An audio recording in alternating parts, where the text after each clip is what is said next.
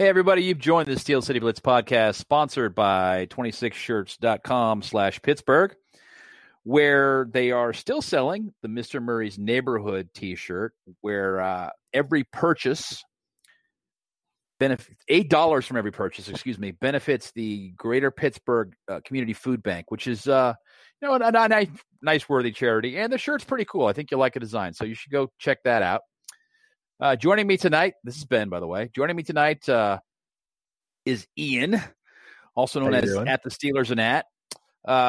We're going to discuss, among other things, the latest in the drama amongst the Steelers, which I'll be frank, it's embarrassing, man. It's embarrassing to be a Steelers fan right now, and people who aren't Steelers fan. I live on the West Coast. People who aren't Steelers fans that clown me, I'm just like, yeah, you're right. It's bad. I hope that they manage to resolve all these things this year, but the last couple have been awful, and it seems like every day there's something new. I don't know what they're putting in the water over on the south side of the PNC facility, but wow. So, Ian, I don't know if you're aware of this, but Antonio Brown is speaking out again on social media and putting out some cryptic messages. I had heard that. I think you kind of have to be living under a rock to have missed it at this point. Yeah, if you haven't been on Twitter or Facebook in the last couple of days, AB went after Emmanuel Sanders, told him that he went to LA and missed rehab to talk trash about him, about AB, when he didn't know about anything that was going on, and called Bruce Arians a clown for calling AB a diva, which, I'll be frank, I agree with Arians, and I'm no Arians fan, but AB's behavior has become more and more puzzling over the past several weeks, and all year it's been pretty bizarre, but really dating back to was that OTAs when he gave that really cryptic kind of 8-minute long interview with the beat reporters where he kind of just rambled on about how hard it is to be him and all that. Right. It's been a really weird year for Antonio Brown. Yeah. And then, carrying through, showing up at camp in a helicopter and then calling a sports writer a racist for saying he saw him limping, telling another sports writer that he was going to punch him in the jaw the next time he saw him. It's just been bizarre. I mean, it's getting to the point where I'll just say it. I have concerns about what's going on with Antonio Brown. If there are things going on in his personal life or maybe with him from a health standpoint, I don't know. I'm spitballing here. I really don't have any knowledge. I agree with you that, you do think both about Antonio Brown as the player and Antonio Brown as the person. And it seems like, there's something going on with Antonio Brown, the person, that's starting to, bleed over into that's affecting his ability to play on the field. I'm not saying his talent is any different, but when you're not showing up for practice, when you're not returning phone calls, and your coach benches you, then that does impact your ability to be on the field, obviously. So I do think there is some cause for concern, and just to say, hey, I hope he's okay mentally. We've talked before on this podcast about, everyone talks heavily about, mental health's a big thing. We want people to get help for it. A lot of this happened when we talked about Martavis Bryant last year, that, people say, people should get help for mental health things. But then, when someone's actually potentially struggling, then, everyone starts to be like, oh, he's a bad teammate. Well, maybe there's something else going on here. And that doesn't absolve Antonio from not picking up his phone when people call, but, I hope he's okay. Yeah, no, I agree with you 100%. And I hope if there is something going on in his life that it's not so serious that it can't be overcome. And I'm just going to leave it at that because, we have no idea what that might be. And to go further with it would be complete speculation. So let's not do that. No, but I hope that things are going to work out okay for AB. I mean, regardless of what happens, whether he comes back next year or not, the man contributed too much as a Pittsburgh Steeler for me just to turn my back on him and say, yeah, I don't like that guy anymore. I'm still going to hope good things for him. I'm still going to, hope that his life turns out well and that he continues to perform at a high level. And I know that there are a number of people that will disagree with that, and that's fine. That's your prerogative. But I think just like with James Harrison, who I called, I basically said, I compared him last week to was it last week or 2 weeks ago to a jilted, angry, bitter ex-girlfriend, which is the way he's acting toward the Steelers right now, in my opinion. But James has done too much as a Steeler, contributed too much for me just to say, yeah, screw that guy. You know what I mean?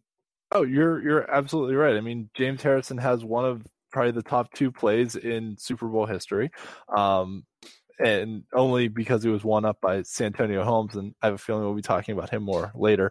But also, back to your point on Antonio Brown, it is a shame that this is all happening right now. I mean, he was looking at, potentially being able to go into next season and break Hines Ward's franchise records for both receiving yards and touchdowns. He's only 876 yards away from Hines Ward's record for yardage, and he's only 11 touchdowns shy of Hines Ward's 85 career touchdowns. So, he's right there on the cusp of solidifying his spot as the greatest Steelers receiver of all time from a on-field production standpoint. And it's a shame if this is the way it ends. I'll say I was a little encouraged hearing Art Rooney's interview this week, that he was sort of leaving the door open and leaving that olive branch out there that, hey, we're still willing to talk to Antonio. We haven't shut the door for him. We're willing to try and work things out and have him back if we can. And Art takes a very measured approach to everything. Right. Much in the way that the Rooneys as a family always have. The Rooneys are not reactionary people, which is going to lead, has led recently a lot of people to, start to criticize them because, as we know, social media, Twitter, Facebook, whatever, comments on our website or others are very reactionary. Everybody wants things fixed right now. I mean, I follow a couple like Kansas City Chiefs fans that have been complaining about how their team is playing, and they had the number 1 seed in the AFC this year. So, there was some chatter on Rams Twitter this year, which, if you can believe Rams Twitter is a thing, it actually is a thing. With criticisms of the boy wonder Sean McVay after they lost a couple games. So it's just part and parcel of the NFL that people are going to overreact to things and want everybody fired and think no one is good enough. Really, unless you're Brady and Belichick, everyone else is more or less in the same boat. I mean, I know we've talked about this a little bit, and I have some article ideas for after the season too. But, if you take the Patriots out of the equation, the Steelers and Tomlin and Ben are right there in that second tier of teams with, the Saints, the Seahawks, the Giants that have seen success over the last, 10 to 15 years. The Packers I'll throw in there, although the Packers with Aaron Rodgers have only made 1 Super Bowl. Peyton Manning only made 2 Super Bowls with the Colts and only made 2 with the Broncos. So it's not like, what the Steelers have done over the last decade or so, or, over the last 15 years is a complete aberration in the league. Other than the Patriots, really not a lot of other teams have seen prolonged success like we have. And, not even that many have made multiple Super Bowls, and only a handful have made 2. So it's, it's not a given that we make the Super Bowl every year, despite how things look on paper. Well, I don't think – I've talked about this over and over again. I don't think that the Steelers are as good as we allowed ourselves to believe that they were. Even when they had Ryan Shazier in place, they had holes on defense. The offense was obviously stacked last season, but the defense absolutely was not. And then when Shazier went down, the defense was a huge liability. And it was better this year, in my opinion, but there are still big holes that, for the most part, Keith Butler, I think he's managed to hide pretty well. And, I'm not a huge fan of his work, but given the fact that he had a hole at outside linebacker, inside linebacker, corner, the guys that are there should be backups. Bud Dupree should be a backup. John Bostic / LJ Fort should be a backup. Cody Sensabaugh should be a backup.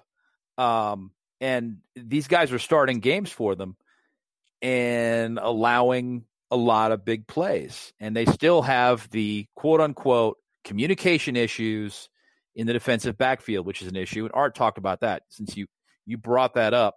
Although actually it did seem like, over the second half of the season, they did somewhat limit big plays. I guess there was the one long touchdown against that the Patriots had, but it seemed like after Artie Burns went out, some of the communication issues seemed to go away and they started to play a little better back there. They still gave up yards and they still gave up touchdowns. But they weren't like sieving big plays like they did against Kansas City early in the season. No, I hear what you're saying, but they also gave up a 3rd and 20 on a bunch of simple vertical routes versus New Orleans that they shouldn't have given up. It wasn't so much the long plays. Last year they gave up 14 receptions of 40 yards or longer, which led the NFL. This year, it was less than half of that. So that's great. They solved one of their big problems. But the problem they had this year was getting off the field. They couldn't get off the field. They couldn't stop anyone in the fourth quarter. That was the bigger issue. Yeah, that was the bigger issue. They couldn't stop anybody late in the game. And teams like Oakland and Denver, Denver, Case Keenum shouldn't even be a starter in the NFL. And he had no problems with the Steelers defense, none whatsoever. Joe Flacco in that first Steelers game, the first, what was that, week 4? Yeah. He had no problems whatsoever with the Steelers defense. It was things along those lines. And there were several games, Oakland, Denver, New Orleans, San Diego. Los Angeles. Yeah, Los Angeles is a quality team, quality offense. I'm not as upset about that one, although that was the game where Morgan Burnett was out and Cam Sutton had personal issues, and so he missed the game. And so their options in the slot were Mike Hilton on one side if they had 4 wides, Mike Hilton on one side, and a linebacker on the other, or Marcus Allen. Now, Marcus Allen can't cover anyone. I don't know that he could cover me, to be perfectly frank. And I'm, I haven't played football competitively in years.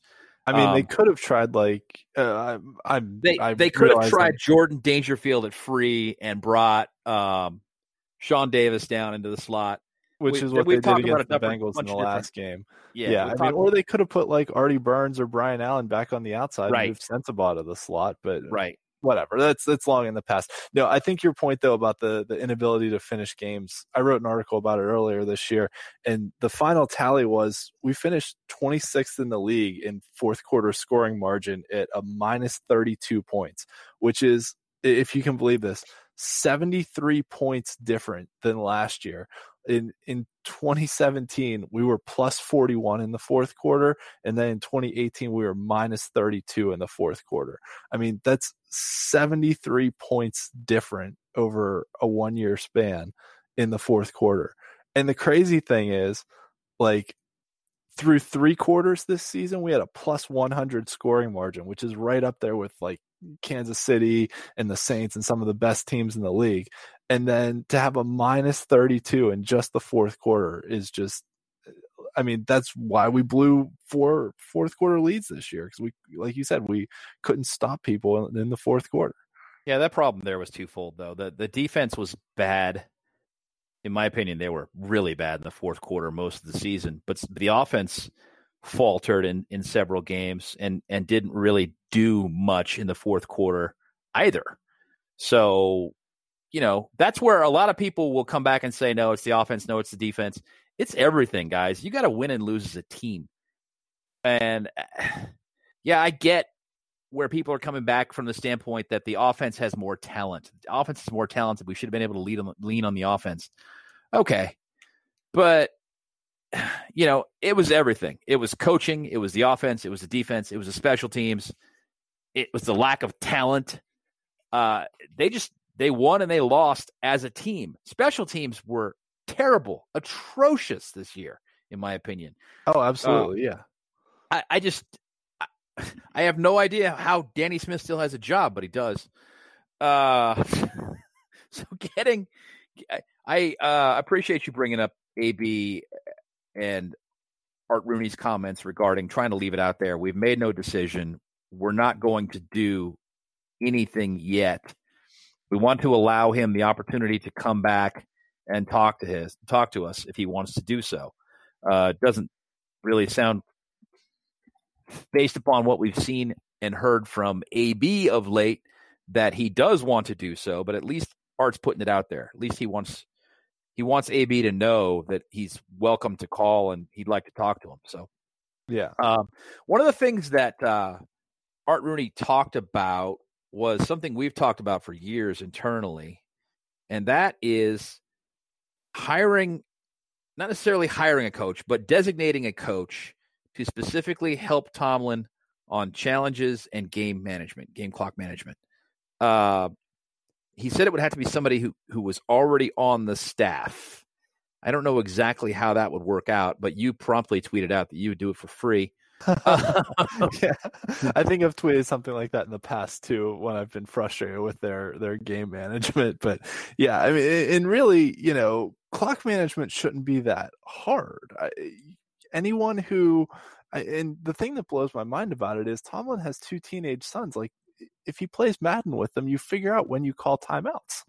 It's basic math. There's 40 seconds on a play clock, and you got to know, how fast, either how long the other team's going to be able to hold the ball or how fast you can get another snap off. So, and that's the other thing too that rarely gets talked about is just how slow the Steelers are when they're in their hurry up offense. You watch other teams.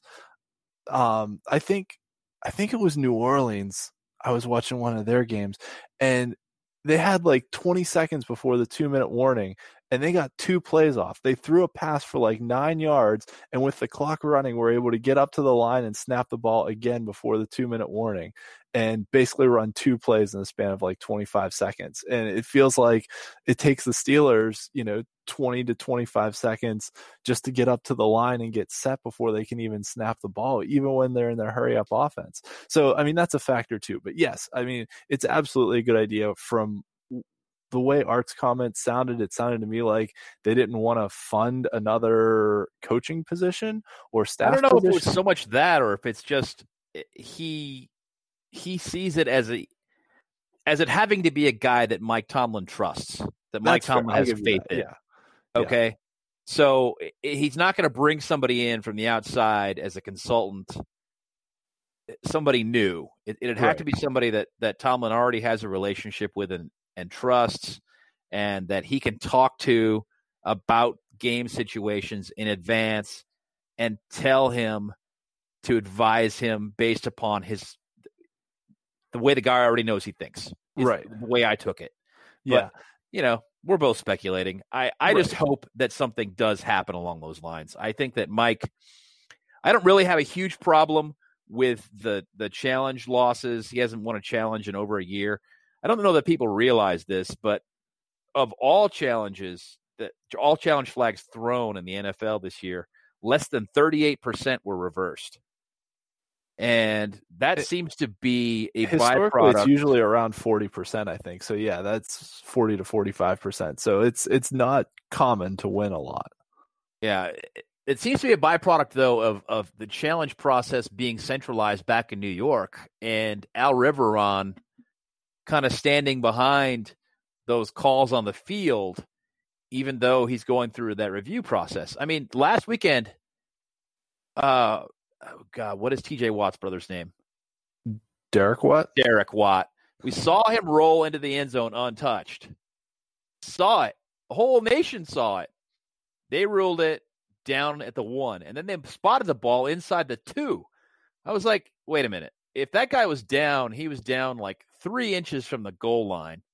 I don't think he was down, but if he was, it was that close. And you spotted the ball all the way back near the 2. Are you kidding me?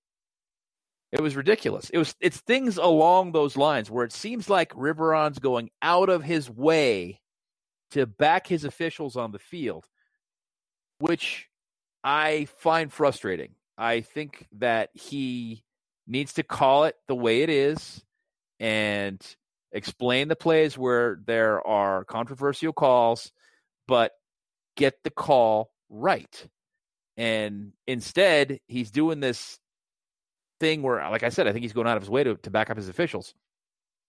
Anyway, we're getting off track here. No, I agree with everything you just said, though. You're right that he's sticking up for his guys on the field.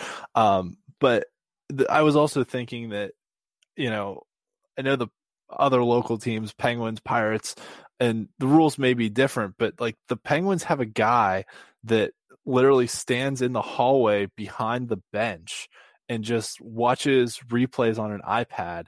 And if he thinks something should be challenged, he tells Mike Sullivan, the head coach, hey, like you should challenge this. It was, it was close to being offsides or something. And actually that helped the Penguins win a playoff game a few years ago. It was a game 6 in Tampa Bay in the Eastern Conference Finals. Tampa scored a goal and, the guy in the hallway was like, hey, I think they might've been offsides. Sullivan challenged it. The goal got taken away. We wound up winning the game 2-1 and then went on to win the Stanley Cup that year. So, it's I don't know what the NFL's rules are about being able to watch feeds of the game. I know you can't from the sideline, but I don't know about in the coaching booth upstairs. In the booth, you can watch the network feed. Yeah. And so at least if you had someone doing that, they're going to show replays on TV. Right. And if they think it's a close call, they're going to show more replays of it. In the stadium, they're really bad about showing replays on the Jumbotron. So if Tomlin's relying on that for, his source of what to challenge, although he's also said in the past that he makes some decisions based on his gut feeling with like clock management and challenges. So I think we've shown that that's not that's not a good way to go about coaching. Yeah, I agree with you, but there are certain times when Tomlin throws the flag and I'm like, okay, it's the second half. He's got 2 challenges. He's like, I'm going to put this out there and basically I'm going to hope I'm going to win. And if I don't, that's okay. I'm not going to worry about it. But if I do, great. It's my first challenge.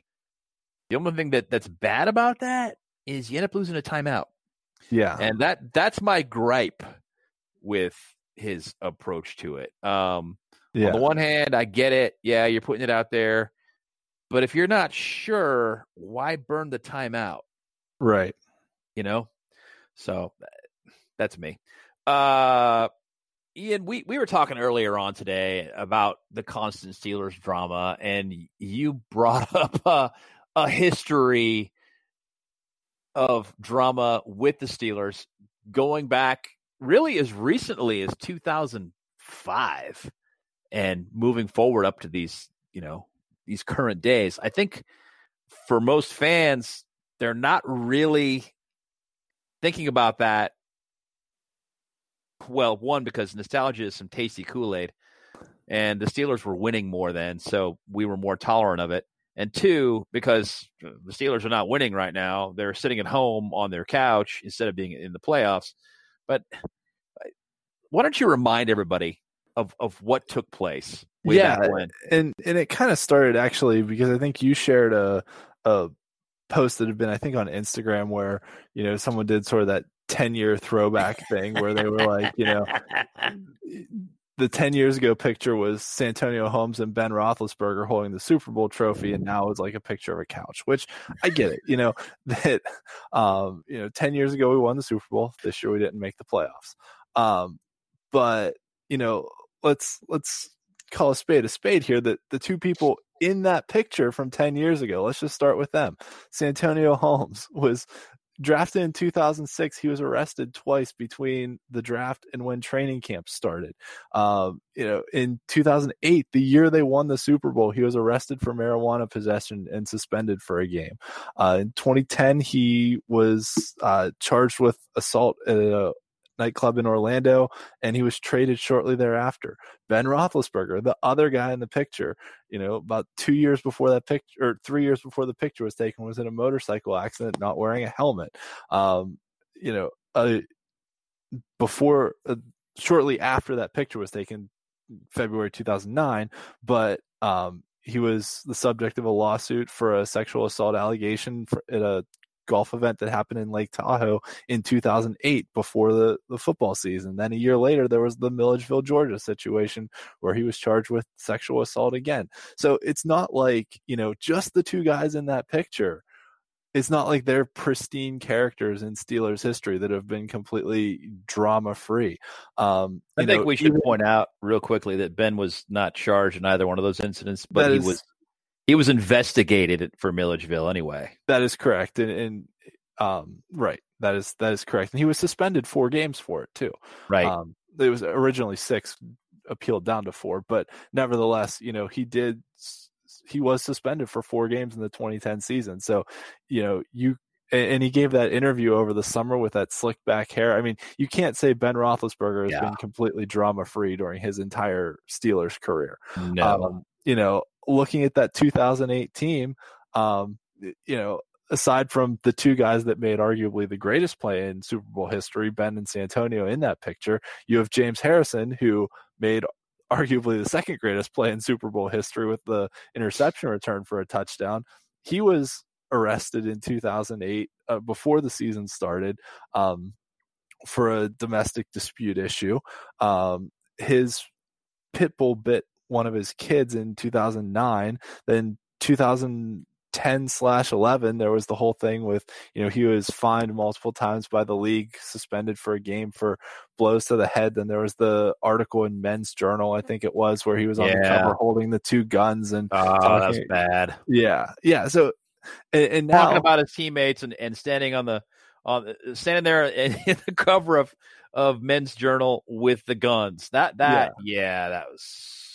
Yeah.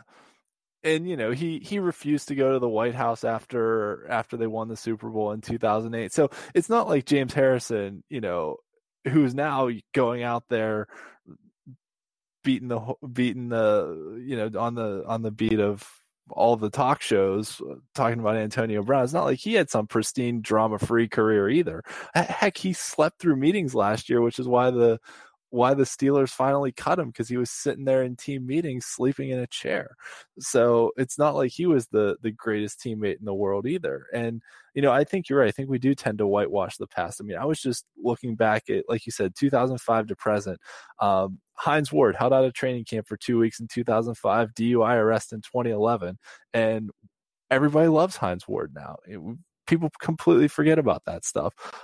Cedric Wilson, wide receiver, won a Super Bowl in 2005, was charged with assault of an ex-girlfriend in 2008 and promptly cut from the team, which actually, looking back on it, I think that opened up the spot for Nate Washington to be able to make the team in 2008. He had some big catches for them that year. But nevertheless, that was still like that happened essentially the off season before the year they won the Super Bowl, that you had, James Harrison get arrested, Cedric Wilson get arrested. It's not, and then that team went on to win the Super Bowl. So it's not like this recent stuff with Le'Veon Bell and Antonio Brown is something completely uncharacteristic for the Steelers. Heck, I mean, it's been 4 years since we had the Le'Veon Bell, LeGarrette Blount get pulled over for smoking pot in the car. Chris Rainey was arrested for domestic violence. Alameda Tomu, backup defensive lineman, played pinball or bumper cars on the South Side one night after getting a DUI. Jeff Reed with I mean, just saying Jeff Reed's name. There's the Sheets thing. There was numerous, public drunkenness things. I think Jeff Reed and Matt Spaeth got arrested one time for public urination because they were drinking together. Spaeth was getting a ticket, and Reed got out of the car and started yelling at the cop, giving him the "Don't you know who that is?" speech. You can't give him a ticket. Yeah. Oh man. That is funny. Yeah, I mean, just I agree. Overall, the point is this, and nostalgia is a wonderful, tasty drink that goes down smooth and makes you forget about all the bad stuff. And can I add one more thing here real quick? And I also want to make sure that people realize this isn't just a Mike Tomlin has no control over his players thing. I mean, a lot of this stuff happened before Tomlin was coach too. When Bill Cowher was coach, heck, Plexico Burress got arrested multiple times or cited for public drunkenness, or there was an open container thing. I think Marvell Smith got arrested for marijuana possession. Jason Gilden got arrested for trespassing. Joey Porter's pit bulls got loose and like bit a neighbor or something like that. They killed the neighbor's dog. Oh, that's right. Bam Morris got arrested for felony drug possession. And that's going back to the mid 90s. So it's not like the Steelers have some pristine history either that, you can't say, oh, it's just because of Mike Tomlin's, how he operates his locker room. And no, none of them can touch Ernie Holmes shooting a cop. You're absolutely shooting a cop through the foot. He shot a cop through the foot, and he was at camp in July. Yes. Nobody touches that, and I don't think anybody ever will. Thankfully, I hope not. My goodness, I hope not. But you're right. You're right, man. And I don't think it's just the Steelers thing too. I mean, you can pretty much look across any team in the league and probably come up with a similar history of quote unquote drama.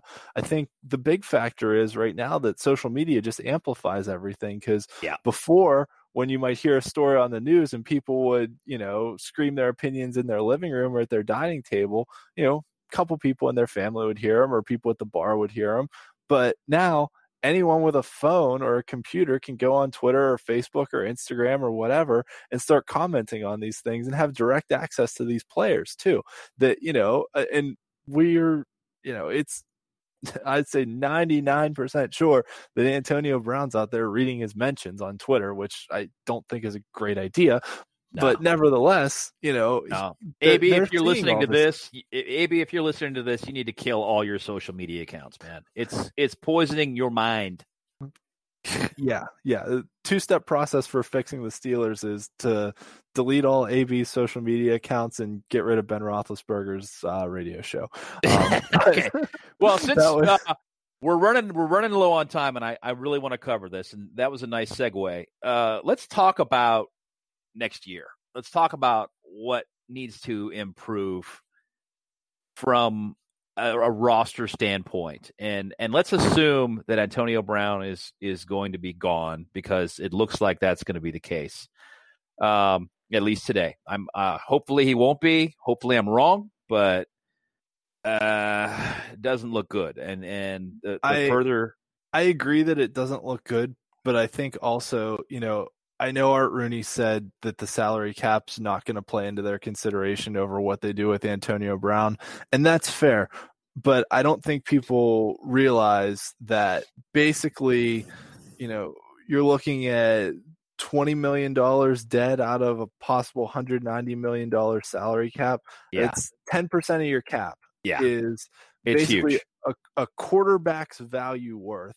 Is going to Antonio Brown not playing for you next year. And I'm sure if Kevin Colbert got his way, they would find some way to reduce that hit or spread it out somehow. But I don't think that Art is going to operate that way based upon his comments and based upon the Rooney family history. I think he's just going to go, whatever. I don't think they really – here's the difficult part of it is that Antonio Brown is due a $2.5 million roster bonus about 2 months from now in March. So March 17th. Yeah, exactly 2 months from today. But the thing is, if you traded him after June 1st, you'd have to pay him the roster bonus, but then you could spread the cap hit out over 2 years. It would be like cutting him after June 1st. But then you have to pay him the roster bonus, and that's $2.5 million in sunk costs, essentially. And it's not actually just that. Cash out the door.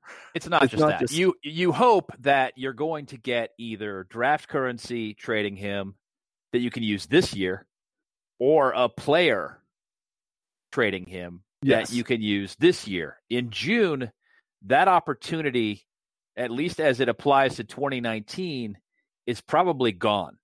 Yes. Maybe you get a player, but I don't know. Any draft currency you're going to get is for 2020. Right. And we've talked about this before with other players too, with Le'Veon Bell trades, with Martavis Bryant, that if he plays for you, Antonio Brown is a player that can help you win in 2019. If you don't get a player or 2019 draft picks back for him in return, then you're weakening your squad on the football field for 2019 and essentially putting yourself further away from being able to win a Super Bowl than closer to it. Right. But my point of that real quickly segue, though, go ahead. Oh, I was going to say, my point of that whole segue was, if they trade Antonio Brown, have $20 million debt against the cap, they'll essentially, quote unquote, save $1 million against versus what his cap hit would be this year. However, $1 million is essentially either a veteran minimum player or a second round draft pick is their starting salary. If you get a first round draft pick for him, you're going to, the dead money plus your new guy's salary that fills that spot on the roster is going to be more than what Antonio would have cost you. So it's, saying, what do we need to do to fix this team? If you're talking about free agency, if you're talking about the draft, I kind of think you have to answer the Antonio Brown question first, because whether or not he's on the team then somewhat dictates how much available money you have to spend in free agency. And they will have a little more this year, but they're also looking at doing extensions for Ben and Pouncey, and those numbers could go up a little bit, although they're both on long-term deals. It's not like they are rookies, getting bigger deals. Their cap numbers should be about the same, I would think. Right. But still, there are some guys they're going to have to spend money on. We've talked a lot about, they have 37, 39 players under contract for next year. It's not that many. They have to sign more guys. They have 40 right now today, but they've re-signed a few exclusive rights free agents recently. I want to cover something real quickly before we get done. And basically, let's just say AB is gone. Let's assume that. And we have a huge hole at wide receiver. We need another running back, in my opinion. Yes, absolutely. I mean, Jalen Samuels, sorry, the guy can't block to save his life.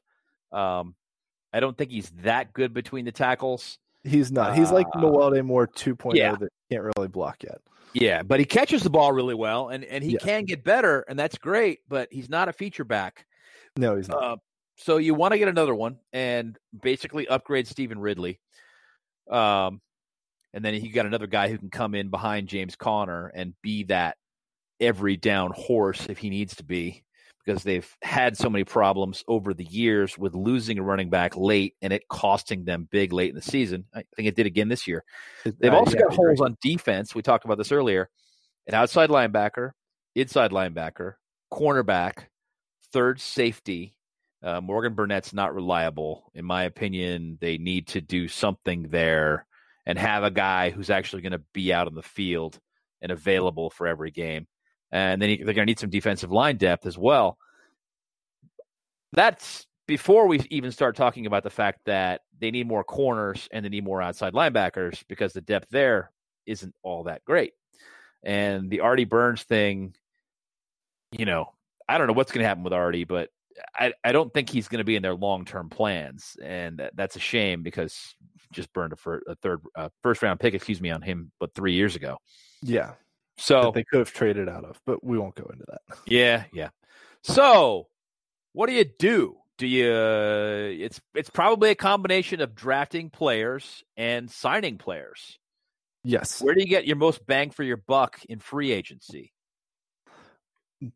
The most bang for your buck in free agency is players that get cut by other teams.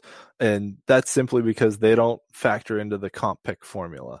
And the Steelers have been one of the best teams out there, along with the Ravens, as much as I hate to admit it, at sort of working the comp pick formula so that, they're losing guys in free agency. They're not signing unrestricted free agents to, massive contracts that then diminish their value in the compensatory pick formula. So they've been able to get some extra draft picks that way because of the guys they've lost in free agency. So the most bang for your buck is like Joe Hayden was a street free agent that just got cut by his team and wasn't an unrestricted free agent and could still play. So, we can look at all the lists we want of current unrestricted free agents, but there's also going to be a handful of street free agents that we have no idea are going to get cut. The teams just let go.